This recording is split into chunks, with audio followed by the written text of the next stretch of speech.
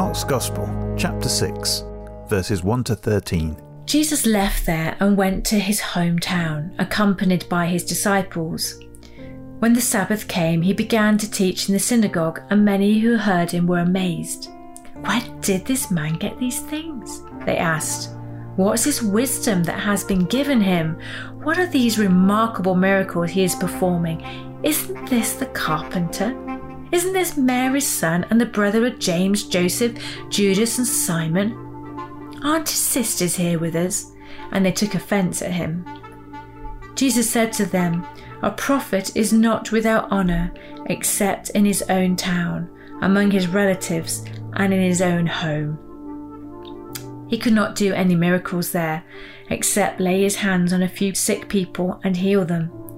He was amazed at their lack of faith. Then Jesus went around teaching from village to village. Calling the 12 to him, he began to send them out 2 by 2 and gave them authority over impure spirits. These were his instructions: "Take nothing for the journey except a staff, no bread, no bag, no money in your belts. Wear sandals but not an extra shirt. Whenever you enter a house, stay there until you leave that town, and if any place will not welcome you or listen to you, leave that place and shake the dust off your feet as a testimony against them."